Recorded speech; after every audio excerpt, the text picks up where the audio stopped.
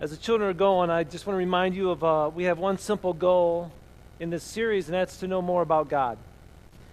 At the end of each service, I'd love for us to proclaim this: God, you are, if you look at your bulletin cover, it has that you are, okay, hashtag you are holy. We talked about that. We talked about God, you are patient. God, you are almighty and powerful. Today, God, you are faithful. Let me hear you say faithful. That is something I'd love for us all to proclaim. And I know, as Pastor Ben said, it's been a long week for many of you. I know of 4 people who passed away this week, and 3 of them who had battled cancer, and the battle sort of came to an end. But the good news is for them is that now they are in God's presence. The battle earthly is done. Now the celebration for them. But it still hurts for us who know them. And so this week, if you've been struggling with that, I hope and pray that today's message will be an encouragement to you. If you've gone through other things this week and maybe somebody's walked out on you, or they abandoned you when you thought they were going to help you out, or maybe you thought, well, I could depend on this person, and they weren't very dependable for you this week. Maybe something like that happened. Maybe today's message is what you need to hear. It's the afternoon of September 18th, and you're going to have to rewind the clocks on this one, going all the way back to 1870. And the members of the Washburn-Langford Duane expedition, there's 3 gentlemen who wanted their name in this, okay? They traveled down the Firehole River from the Kepler Cascades, and they entered the upper Guyer Basin of Wyoming, what we know now as Yellowstone National Park. You know where we're at now? Okay. It was there they witnessed their first geyser, and from a hole in the ground, water erupted, shooting anywhere from 3,700 to 8,400 gallons of water to a height of 106 feet, which could even go up to 185 feet, lasting anywhere from 1.5 to 5 minutes. And in this expedition, Nathaniel Langford wrote this: "Judge then what must have been our astonishment as we entered the basin at mid-afternoon on our second day's travel to see in the clear sunlight, at no great distance, an immense volume of clear, sparkling water projected into the air to a height of 125 feet. Geysers, geysers!" exclaimed one of our company. And spurring our jaded horses, we soon gathered around this wonderful phenomenon. It was indeed a perfect geyser. Nathan Langford went on to describe what it looked like, that geyser up close. And then he went on to say this: "We gave it the name Old Faithful." Has anybody ever seen Old Faithful? You been out west? Anybody? A couple of you? Okay. If you ever have a chance to go out west to Yellowstone National Park, Old Faithful, this big geyser, you must see. In the early days of the park, Old Faithful was actually used as a laundry, believe it or not. General Sheridan took their garments, they placed them in the geyser before it erupted, okay? And then they would wait in this boiling water, and then the force of the water shooting it into the sky cleaned it out for them. That's one way to wash clothes. Now, this is what they found out, though, that linen and cotton fabrics were uninjured, but anything made out of wool was torn to shreds. They found that out the hard way. Old Faithful, though, is not the tallest geyser in the park. The title belongs to a less predictable geyser called Steamboat Geyser. But Old Faithful is definitely worth seeing because you can depend on it to erupt in a timely fashion. It's dependable. It's consistent. It's faithful. That's why it's called Old Faithful. Yes, I mean, there's a reason for the name. Now, these are terms and attributes and characteristics that I'm going to say were probably less frequently used today. And why I say that is because it seems that not too many of us are dependable, and not too many things are consistent anymore, and we discover that unfaithfulness is more prevalent than faithfulness. We see that going on around us in multiple ways. I'm not just talking relationships, but in different ways. For those of you who are baseball fans and enjoying the playoffs right now, I want to bring to mind of a Baltimore Oriole shortstop by the name of Cal Ripken Jr. He played in 2,632 consecutive ball games. Now, from April of 1982 to September of 1998, he played 16 years, never missed one game. Now, recently, and I say recently, a few months ago, NBA referee Dick Bavetta retired after a 39-year career in which he never missed an assignment. Now, this referee officiated a record of 2,635.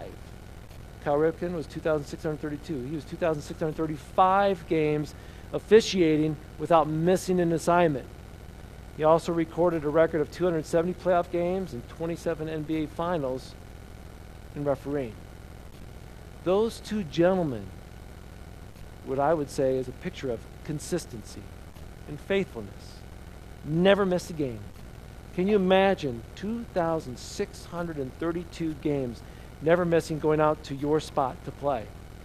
Or 2,635 games showing up with your whistle, never missing that opportunity to blow it. In more ways than one, right? Or to be yelled at by people, but he never missed. Incredible. Unbelievable. And again, I think that's unbelievable because consistency, longevity, faithfulness, those are terms we just don't hear a lot anymore. They seem to be foreign to us. Our culture today is not very committed to work, relationships, or faith. Let me give you one more baseball story. Jackie Robinson, back in 1947, he broke the color line. We know at that point in time there was an issue with color in our nation and even in sports. And he had to endure the people booing and throwing objects at him, abuse from opposing players, and unfortunately even abuse from his own teammates. But he's out there playing baseball, and he faced a difficult time one day. As Jackie Robinson was taking a player who was sliding into second base, the player that came in lifted up his leg with his spikes in the air to purposely cleat Jackie Robinson and drive him into his chest. Now, Robinson reacted instantly, and a fight began out. Before things could get restored in order, opposing players continued to yell ugly names. Fans threw it, trash at Jackie Robinson as well. All kinds of things took place. Suddenly, the shortstop on the team, his name was Pee Wee Reese, stopped, called timeout, things got quiet, and he walked over to Jackie Robinson and put his arm around him, saying that just because we're different colors doesn't mean we can't be brothers, teammates, friends. And I said, basically by doing this, putting his arm around him, I said, I'm here for you. I'm faithful as a friend and a teammate to you, and I'm not leaving you.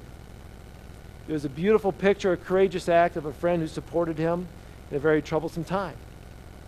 That's the picture I want you to have this morning, that our God is faithful to his people. Our God stands with us, with his arms around us, saying, I am faithful to you. In troubling times, when you feel alone, when you feel the rest of the world is turned against you, I'm here with my arm around you. When you feel like you have been beaten up and knocked down, I'm here beside you. That is our God. Our God will never leave us or forsake us. Amen? God does not save us from our sin to later forsake us under some rotten circumstance. Think about that. Sometimes we think the God of this universe sent his son, Jesus Christ, to save us, right? Did he then abandon you and I? Just because of bad circumstances? No. He didn't save us to leave us alone. So let's think about what faithful is. Defined as this: one that can be relied on, worthy of trust, true to one's word or promise, firm, steadfast, loyal, constant. Those are all terms that define faithfulness. Where do we see God defined as faithful in the Bible? We're going to throw scripture up on the screen. You can turn to me if you want, but I'm going to have you turn to a different passage in a little bit. First of all, Deuteronomy 32:4. Deuteronomy 32:4 says this: He is the rock. You know what rock means? That's steadfast, can't move, steady, okay? He is a rock. His deeds are perfect. Everything he does is just and fair. He is faithful. Let me hear you say faithful. He is a faithful God who does no wrong. How just and upright he is. Psalm 33:4 says this, "For the word of the Lord holds true, and we can trust everything he does." Psalm 36:5 says, "Your unfailing love, O Lord, is as vast as the heaven. Your faithfulness," let me hear you say faithfulness, "your faithfulness reaches beyond the clouds." Psalm 89:2, "Your unfailing love will last forever." Your faithfulness, let me hear you say faithfulness, your faithfulness is as enduring as the heavens. Psalm 89:8, "O Lord God of heaven's armies, where is there anyone as mighty as you, O Lord? You are entirely faithful." Let me hear you say faithful. I love that one. David just says, I can't even say anything else. You're just entirely, completely, wholly faithful. Psalm 102:25-27. "Long ago you laid the foundation of the earth. You made the heavens with your hands. They'll perish, but you remain forever. They'll wear out like old clothing. You'll change them like a garment and discard them. But you're always the same. You will live forever." Kids, right now, if you're drawing something, I'll give you something to draw. Draw some dirty clothes that you want to throw away, okay? Just draw dirty clothes that you want to throw away if you want, okay? Because here's the fun thing. When you draw these dirty clothes, kids, what do you do with those clothes after they're all dirty? Where do you put them at? In the dresser or in the laundry room? Laundry room, that's right. You throw them in there. What if they're really, really, really dirty and they're torn up and they smell? Laundry room still? All right. Garbage. Okay. So either we got to really work hard to clean them up, or we're just going to get rid of them. Listen very carefully to this again. They will perish, but you remain forever. They will wear out like old clothing, but you will change them like a garment and discard them. You're always the same. You live forever. The psalmist proclaims that all these things in this world is going to pass away. Everything we see before us is eventually going to pass away, including ourselves. These chairs, this building, people sitting next to us. Someday it's all going to be gone. But God will remain the same. He'll still be here. Clothes that we wear, tires on our vehicles, food that was over there, it's now gone, right? You name it, they reach their expiration date, they wear out, you get rid of them. Sometimes certain things, they just lose their appeal, so you change them. Okay, some of us, we like wearing the same clothes for 20, 30 years until somebody says, "You are so out of style." Okay? Amen? I hear that every now and then. But we change them. Here's the good news. God doesn't change. Isn't that good news? He's faithful. God is faithful and committed. From the very beginning of time, he's been there laying the foundation of the earth. And as the writer of the psalm says, all things will pass away, but God will not. God's consistency and faithfulness and commitment is a blessing and an encouragement to us. When people are changing all the time around us, isn't it good to know that God doesn't? When the circumstances change out of the blue, it's like, isn't it good to know that God doesn't? When you've been unfaithful to God, isn't it good to know that he will still be faithful to you? God's worthy of trust, true to his promises, steadfast, loyal, and constant, no doubt about it. And these attributes, these truths about God that I'm sharing with you, those allow us to trust him, knowing the truth about him. He won't walk on us. He won't be a no-show. Did you ever have those before? Oh, they signed up for it, they bought a ticket, but then they don't show up. That's not God. He's here. Guess what? And today he's here with you and me. I want you to pause and just think about that for a minute. Maybe you need to be reminded today that you're not alone. Maybe you need to be reminded today that you've not been abandoned by God. Maybe that was the only reason you needed to come here today, was to hear that. Maybe today you need to be encouraged that when everything else around you is rapidly changing and you're not sure who to trust anymore, you can place your trust in an unchanging, faithful, steadfast, loyal God. He is faithful. He lives forever. Psalm 117:2 says this, His unfailing love for us is powerful. The Lord's faithfulness endures forever. Praise the Lord. Lamentations 3:23, you've heard this so many times you maybe didn't know it's in Lamentations. Great is His faithfulness. His mercies begin afresh each morning. Hebrews 13:8 says, Jesus Christ, the same yesterday, today, forever. It's a comfort to know that the God we know, that when we go to bed, that loving and trusting God that we know when we go to bed, guess when we wake up in the morning, He will be the same in the morning. We don't have to be afraid that God's going to get up on the wrong side of the throne in the morning. Isn't that good? God's not moody. He doesn't have ADD. He doesn't have hypoglycemia. He doesn't have to take tranquilizers to relax. He doesn't have a quick temper. He doesn't have to work out to get stronger or work harder to get richer or work harder to get smarter. He's the same yesterday, today, tomorrow, because He's perfect and holy, just and compassionate, all-powerful, patient, kind, available, all-knowing, and faithful. This is the God we worship. God is faithful. He doesn't change. Now, I've shared from you from God's Word. We see that God's faithfulness is boundless. This is what we know to be true about God. It's written. It's shared in the Bible. Proclamations are made. And as one of my jobs as a pastor, I hope in preaching is to make sure that I proclaim truth. So this morning, you've heard about 8 or 9 verses proclaiming God's faithfulness. You need to hear that. I need to hear that. But the crazy thing is we step back away from the Bible and we say, but how does that relate to me?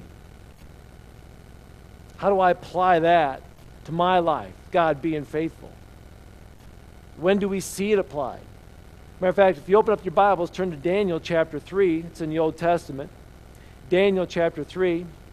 You're going to go past Psalms and Proverbs. Get past Isaiah and Jeremiah and Ezekiel, and you'll get to Daniel. So I know many times, we sit there and say, well, show me where God's faithful. Well, why don't you start in Genesis, okay? And about every other page, you're going to find God being faithful. But this is one of my favorite passages. I'm good to share it 2-3 times a year because it's just a good story. The King Nebuchadnezzar makes this gold statue standing 90 feet tall, and he had this dream before about this statue, but in the dream it gets crushed. King Nebuchadnezzar doesn't like that, see, because King Nebuchadnezzar is a very proud man. He wants people to worship him. So he builds this big statue knowing that it's going to get crushed in his dream, meaning his nation's going to fall, but he says, that's not happening because I'm going to build it out of gold. Solid. Nothing can crush it. And I'm going to make everybody worship it. So he builds this huge statue of himself, 90 feet tall, 9 feet wide, sets it on a plain for everybody to worship.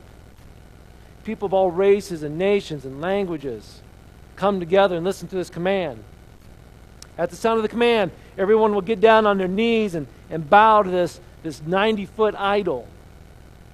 And if they don't bow, they're going to get thrown in a fiery furnace. We're not talking about an easy bake oven, okay? We're not talking about your oven in your house. We're talking about like an industrial-sized, large, fiery furnace that everybody can see. Smoke's coming out of it.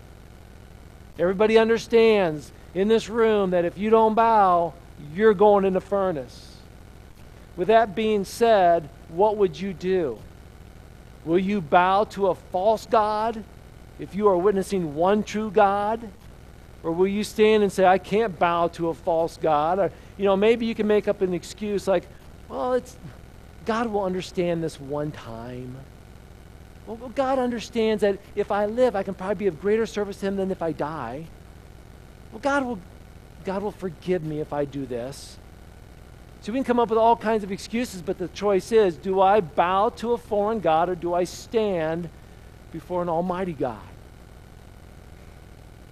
3 young men, their names were changed to Shadrach, Meshach, and Abednego to sort of be a part of the new land that they're in. to change who they were in their culture and their faith, but they would not change that. It says in verse 8 of Daniel chapter 3, some of the astrologers went to the king and informed him on the Jews, referring to Shadrach, Meshach, and Abednego. They said to King Nebuchadnezzar, long live the king.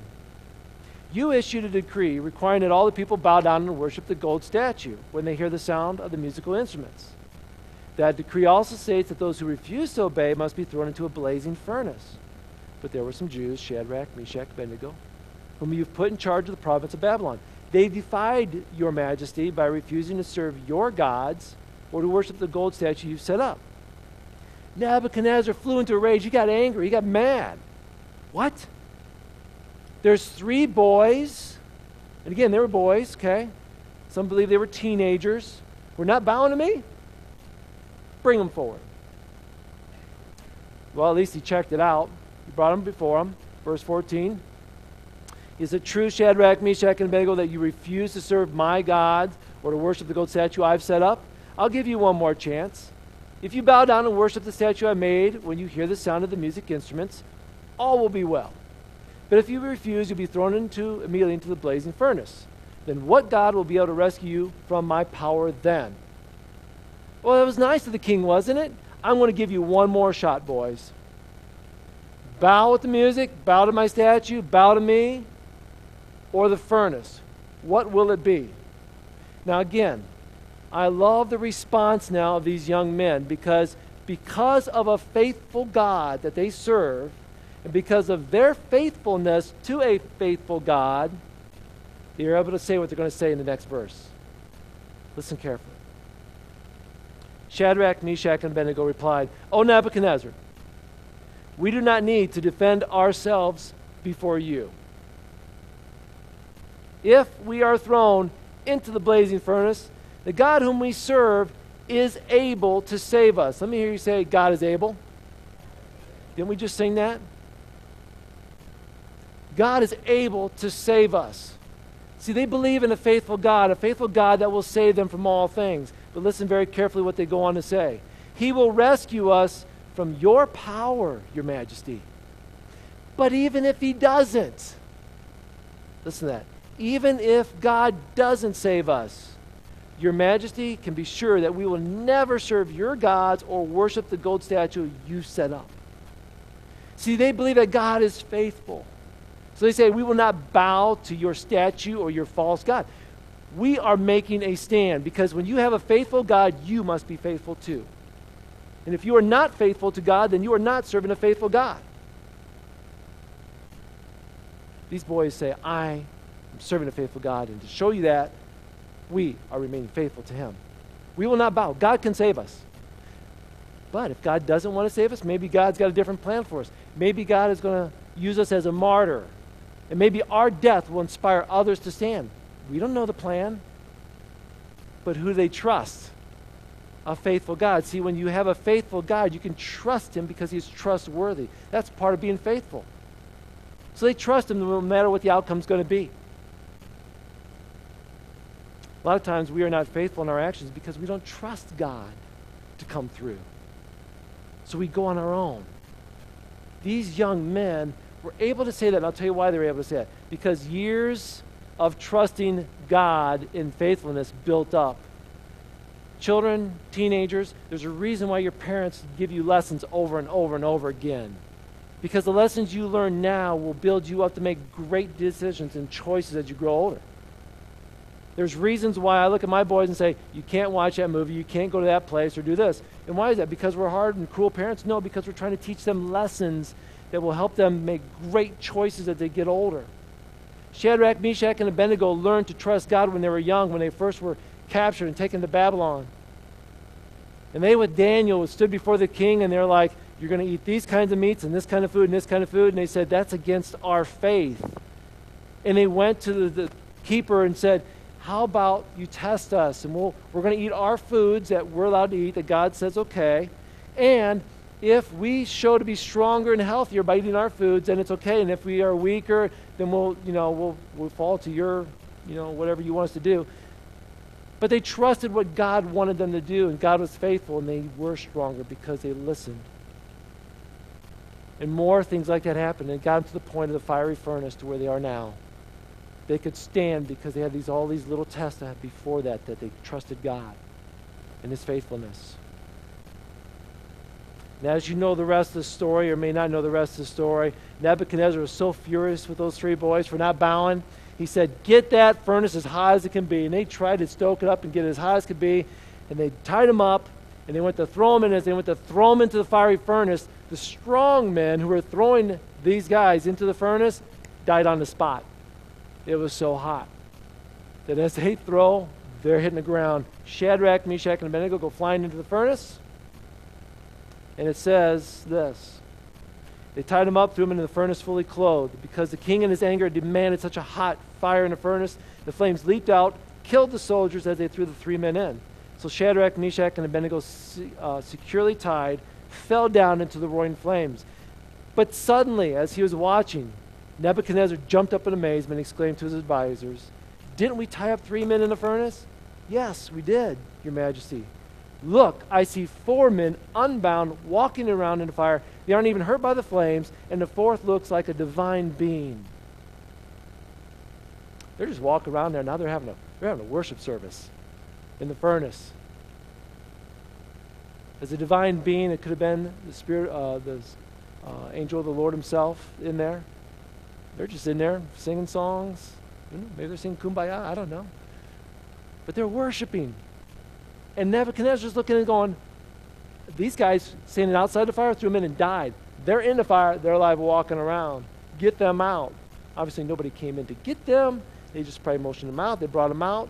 It said they did not smell like smoke. Not a hair was singed on their body. Their clothes were not burnt up. That's amazing. That's amazing. You see, God's a faithful God. Whether God would have saved them or not, that would not have changed God's faithfulness. They trusted God. God is faithful. What about your life? Do you have a story this morning of God's faithfulness in your life? I have a story of faithfulness I'd love to share with you, but I can't. I did not ask for permission from my family, so I can't share it. But this past week, just a few days ago, God showed me His faithfulness. His faithfulness is new every morning. We just don't see it sometimes. This past week I got to witness it. I'm sure you did too. If you can't think of any times that God's been faithful to you, turn in your Bibles to 1 Corinthians 10. It's towards the back of the New Testament. Get past Matthew, Mark, Luke, John, Acts, Romans. 1 Corinthians chapter 10. As a young man, and even now, this is one of my favorite verses. I would encourage children, youth, everybody in here, but 1 Corinthians 10:13 to know this verse, highlight it, memorize it, put it somewhere you can see it. 1 Corinthians chapter 10, verse 13. Remember that temptations that come into your life are no different from what others experience. How many times have you thought, I must be the only one being tempted with this? Sin comes my way, and you think, I'm the only one, right? God is faithful. Let me hear you say, God is faithful. Look at the person next to you and tell them, God is faithful. He will keep that temptation from becoming so strong that you can't stand up against it. When you're tempted, He will show you a way out so you will not give in to it. Our God is faithful. He doesn't want us to fall into temptation. So God says, you know what? I'll make sure that no temptation that comes your way is too big for you. And matter of fact, I'll show you a way out every time. So every time we give in to temptation, kids, every time we're like, oh, I didn't want to, but I just gave in to temptation. It was so, you know what? God gave us a way out. We just didn't choose it. And I'll look back at the times when I've messed up in my life, and I look back and I say, I messed up big time, God. I'm so sorry. And I look back. Did He give me a way out? Yes, He did. Every time. But I chose to ignore it. Because for the pleasure or for whatever reason, I chose to go ahead and give into that temptation, knowing that God gave me a way out. In God's faithfulness by His grace, God does not allow His children to suffer and endure more than what they can handle. He promises us this. We observe the faithfulness of God through history, in covenants, in proclamations, in the changing of seasons, through experience, Bible stories, we see that God is faithful. So here's what I want to encourage you with this morning. What does that faithfulness mean to you? What does that faithfulness mean to you? God is faithful. We should be able to proclaim, God, you are faithful. Because, God, you are faithful, guess what? Here's the first thing. I get to relax a little bit more. What do you mean by that? I know that God is going to be present to help me. Instead of worrying and sort of getting all stressed out, relax. God's faithful. He's going to help. He's going to help. Here's the second thing. I can appeal to God. I can go to God on the basis of his faithfulness. I can proclaim, God, I need your help today. And he listens. Psalm 143:1 says, hear my prayer, O Lord. Listen to my plea. Answer me because you are faithful and righteous. Here's the third thing. Because I know God is faithful, this is good for me. I know that he will be faithful to me when I'm unfaithful to him. I need to know that. Because there's times I'm going to be unfaithful to God. I'm going to mess up. And I might want to just walk. Because I'm not going to believe truth. I'll probably listen to a lie and say, well, God doesn't love me anymore. So I'll turn my back on God and walk. But then I got to be reminded of truth. God's faithful to me when I'm unfaithful to him. If we are unfaithful, Paul says, he remains faithful, for he cannot deny who he is. That is faithful. 1 John 1:9, here's the fourth thing. When we confess our sins, he's faithful to forgive us. If we confess our sins, he's faithful to forgive us. Isn't that good to know? God is faithful. January 1st, 1929, a gentleman by the name of Roy Riegels went into the Rose Bowl. And he was playing against Georgia Tech, and he was a captain and the center for the California's football team. And in that football game, he came up with a new term for Roy. It's called Wrong Way Regal. This is his new nickname. The game was scoreless in the second quarter, and California drove to Tech's 25-yard line. And before losing the ball in downs, the next play was one of the college world's famous, am I saying that right? College's famous plays. We'll say it that way. What happened was Georgia Tech was hit by Cal's halfback, Benny Lam. Fumbled the ball in the Tech 30. Roy Riegels scooped up the ball. As he scooped up the ball, he says this, I was running toward the sidelines. And when I picked up the ball, I started to run to my left toward Tech's goal. Somebody shoved me. I bound and hit and ran off of another tough tackler. In pivoting to get away from him, I completely lost my bearings. Roy Riegel then headed down the wrong way on the football field. Toward his own goal line, his teammates, Tech players in pursuit, with Lam shouting in vain, you're going the wrong way. Right before he got to the end zone, Lam, the first player to reach him, spun him around at the 1-yard line, and instantly he was swarmed by Tech players and tackled there. Needless to say, Cal was unable to move the ball forward, so sort of pinned in their end zone. When they went to punt the ball, it was blocked, which they ended up grabbing it and getting 2 points out of that play. That was the difference in the game. They lost by 2. Okay? Now, in the locker room at halftime, the coach tried to coach him up and talk to him. Riegels put a blanket around his shoulders, put another over his head, put his hands in his face, and just cried at halftime. The captain of the football team. Several minutes later, Coach Nibbs announced this. Second half starters will be the same as the first half starters.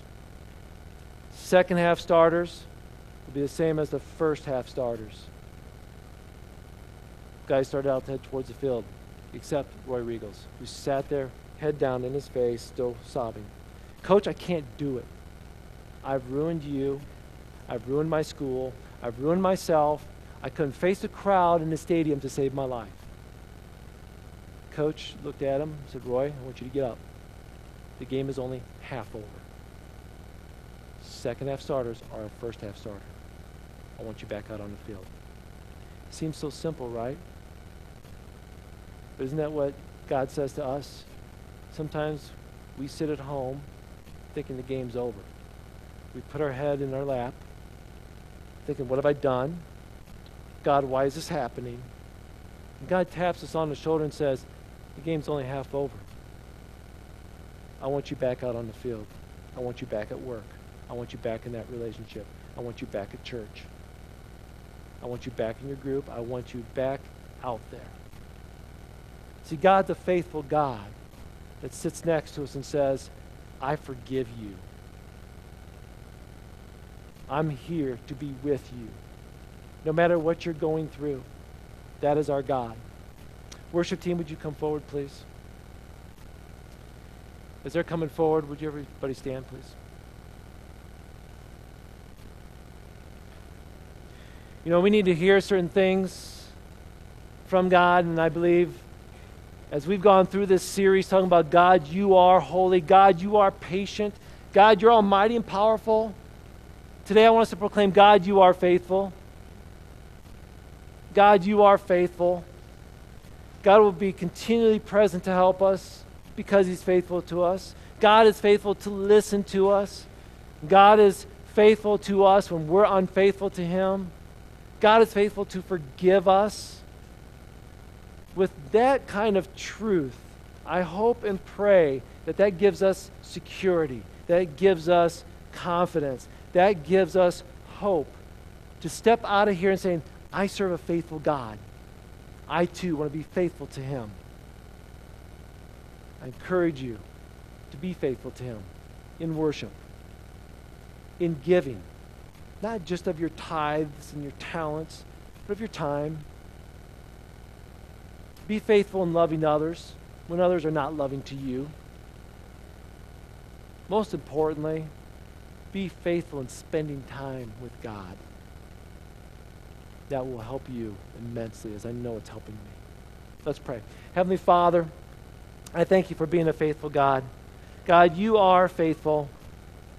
Thank you, God, that you've shown us so many ways that in your scriptures that you are faithful in the stories. And I think of the young men, Shadrach, Meshach, and Abednego, who before them was an incredible challenge, but they trusted you because you were faithful. Regardless of what was going to happen to them, it wasn't about them, it was about you. God, I believe that we struggle with being faithful because sometimes we're too worried about ourselves. Lord, help us get our eyes on you, a faithful God, so that we in return can make decisions that show our faithfulness to you. God, we worship you as we close out this morning's time singing a song to you. Lord, may this be not only just a song, but as a prayer of worship as we sing it to you and you alone. We love you, God, and thank you for this time. We sing to you now, Lord. Amen.